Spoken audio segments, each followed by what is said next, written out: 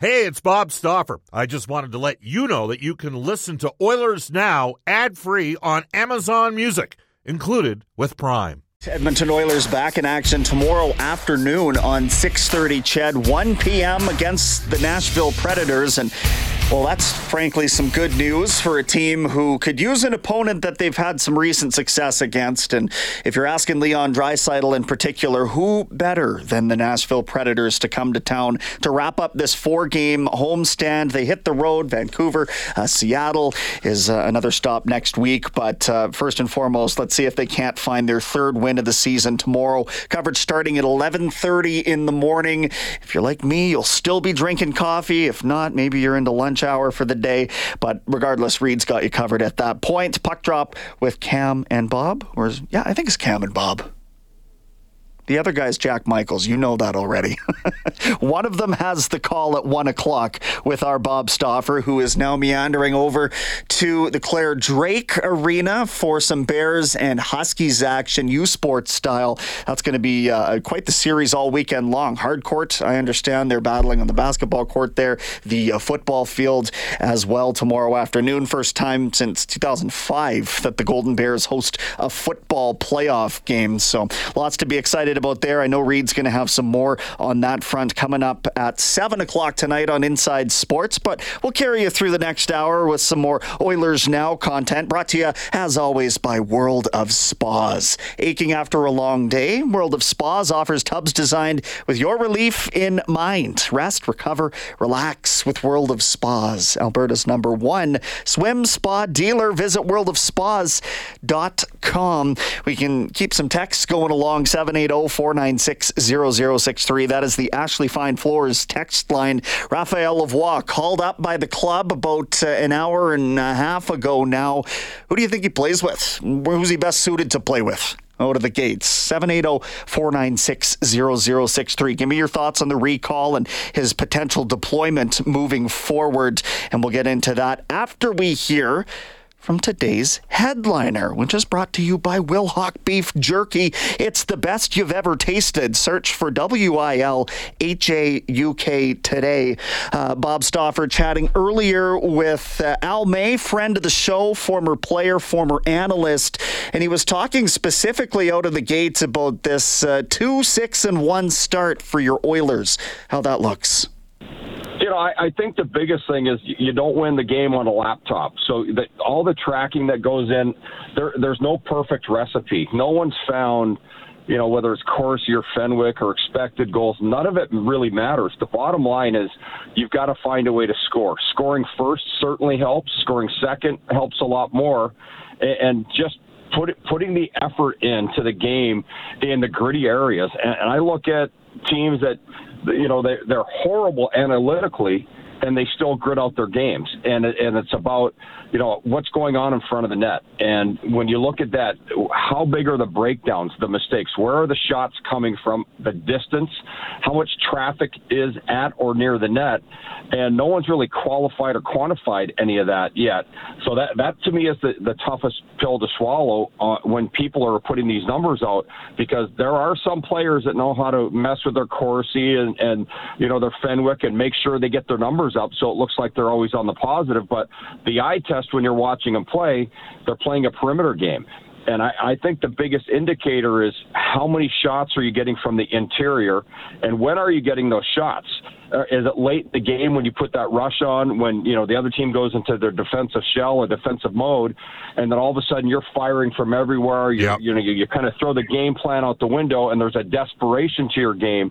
So to me, there is no perfect correlation into any of the fancy numbers into winning games, in my opinion. All right, Al. So here's the deal: the Oilers are 2-6-1. I know you watch them. What do you see? Well, I'm not seeing enough. There's not enough for the entire roster. And I think right now they're so out of sync when they don't have the puck. In their own zone, they're letting far too many passes go through seams. They're allowing far too many shots off the pass where the goaltenders have to go side to side. And I cannot blame the goalies when I see that type of hockey. When there are so many backdoor plays, so many one-time shots, and deflections, and they've had bad luck with all of that so far. But at the same time, they're allowing too many of those shots. There's too many holes in their defensive zone coverage. To me, that's the bottom line. And then what happens? You're playing with a lack of confidence. You start to open up your game even more. And when you have no confidence defensively, you end up getting burned. And I think that's what's happening right now. All right. Well, Connor McDavid, I mean, he missed a couple games. I know you watched the Heritage Classic. The Oilers beat the Calgary Flames. They're struggling too. And the Oilers have the San Jose Sharks this week. I guess that is a positive, is we know that McDavid and Draisaitl can get to another level. Disappointment, though, for sure, that they haven't had any secondary scoring out of the likes of guys like Holloway and McLeod. Well, at the same time, how are those players being used and where are they in the lineup? That's the biggest thing. I would love to see Holloway play on the flank with McDavid because he's got such great wheels. But, you always load up your top two with the guys that are proven.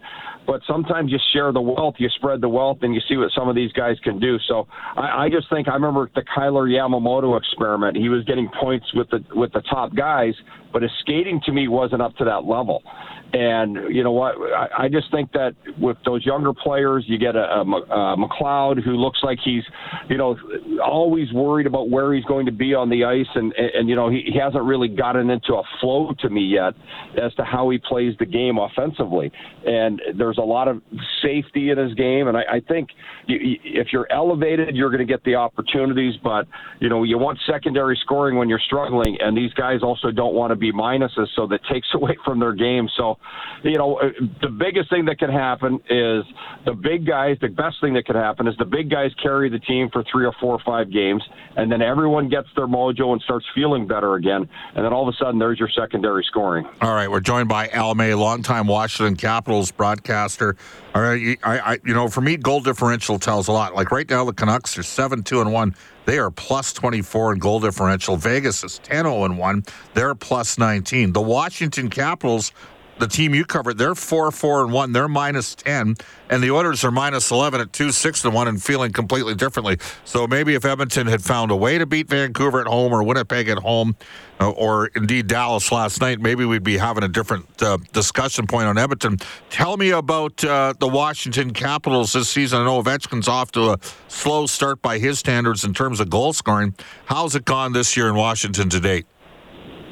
Well, they're having zero puck luck, and when you talk about all the expected goals and everything, and like the last game they played against the New York Islanders, they had 18-10 in the high danger shots. They had some ridiculous number of scoring chances, 4 to against. It was like, I think in the 40s to something. I don't even know if they got in the teens or like out of the teens for the Islanders. So the Caps were doing everything right, but it seems kind of like the Oilers. When they make a mistake, it's in their net, and they made 3 mistakes last night, 3 huge errors, and it cost them. So they're not getting the puck luck. And once again, I think those numbers are skewed because the Islanders go into a collapsible shell around their net late in the game, and they did it under Barry Trotz. They're doing it under Lane Lambert, and they've got a buy-in. And what happens, you start peppering the net from anywhere. But one of the things that wasn't happening for the Capitals, they're not getting clean shots in the slot. And to me, that's an indicator of you're not getting to the middle of the ice enough and that the players aren't prioritizing it the same way the coaches are. So when you're struggling and those things don't go your way, and right now, to me, that's the big thing there. They are not getting their goals from really any of their players other than Ryan Strome, or Dylan Strome, who has had some puck luck. But last night, he couldn't get a clean shot to the net as well. And once again, they had all the great numbers, all the fancy stats, but the number that mattered the most was the one up on the big board, and they were shut out last night once again. So that's not a good sign for them right now. They've got to find a way to create more offense, and I think it's got to be net front offense that'll get this team going and start to show them that's the way they have to play. Well, it's interesting because they got a couple bigger bodies that haven't done much. Anthony Mantha, we talked about him in the offseason.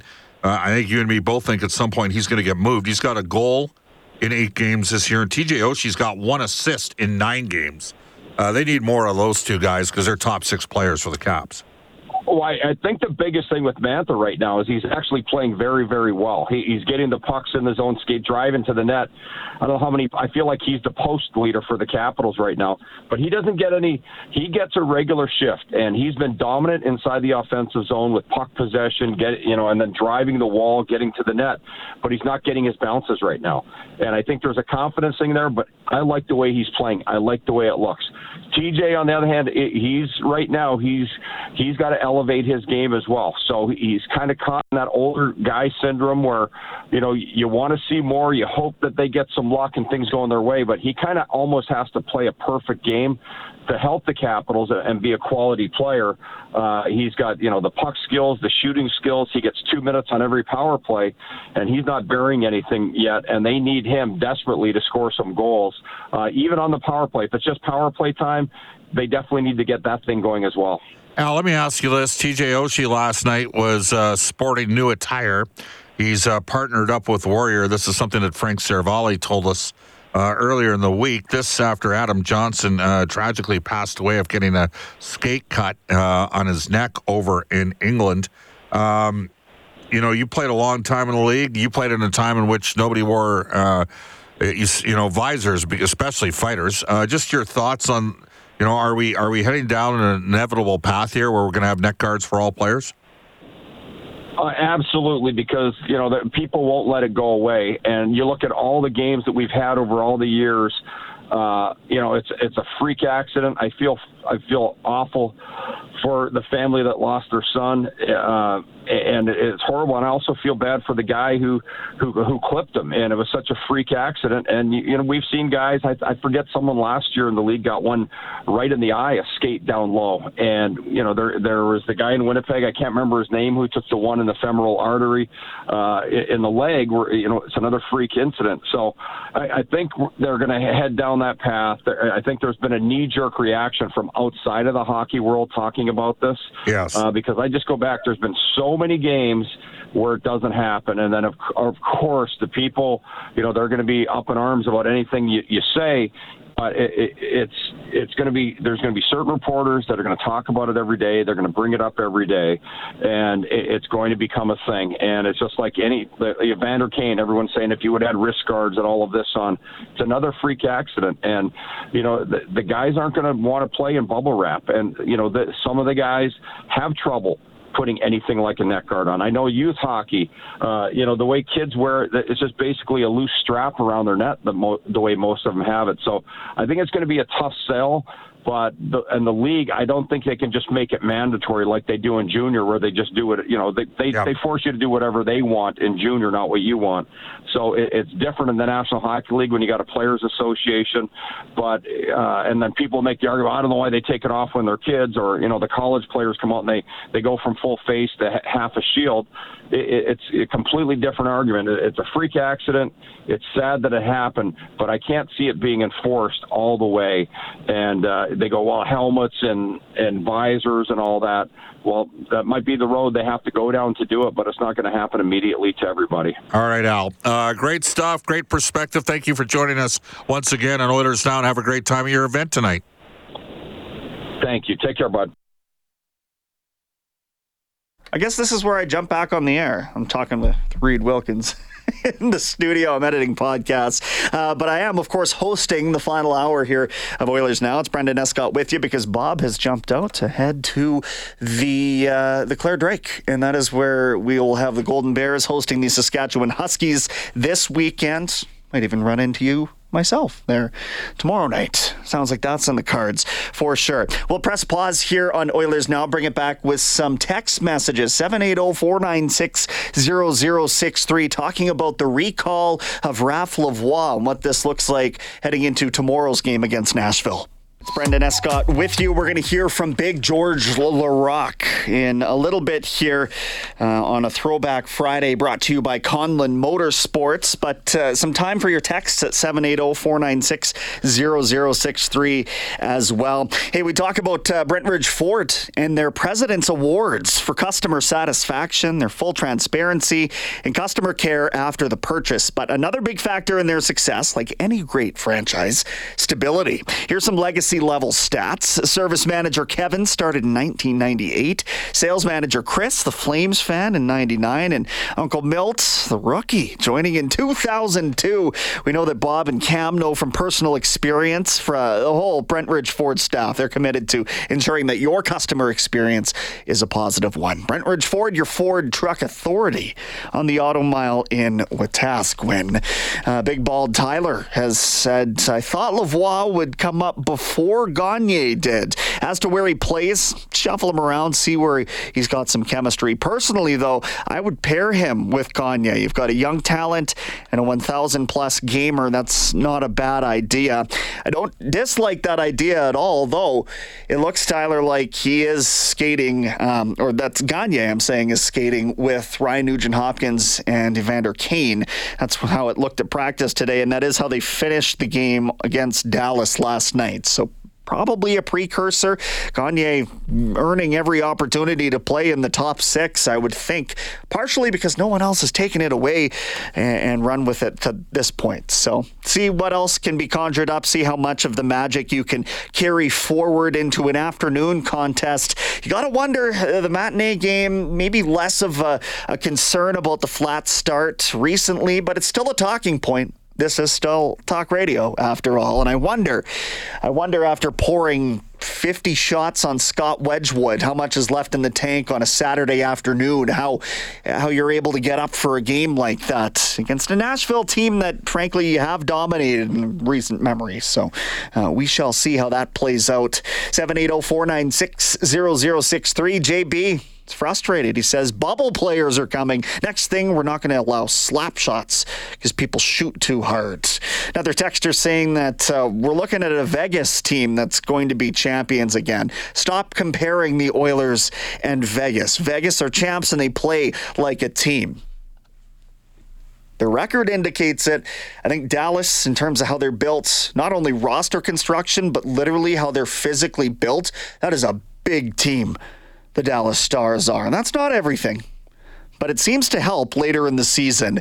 And I looked at a team that I thought had more endurance in that realm last night on the ice versus what the Oilers are trotting out so far. We knew that they were going to have to add some pieces over the course of the season. I didn't think that Sam Gagner was going to have that immediate impact, and frankly, we don't know how long he's going to remain a stopgap answer here. We don't know how long Connor Brown's going to be out either. It doesn't sound like it's long-term, so that's obviously good news.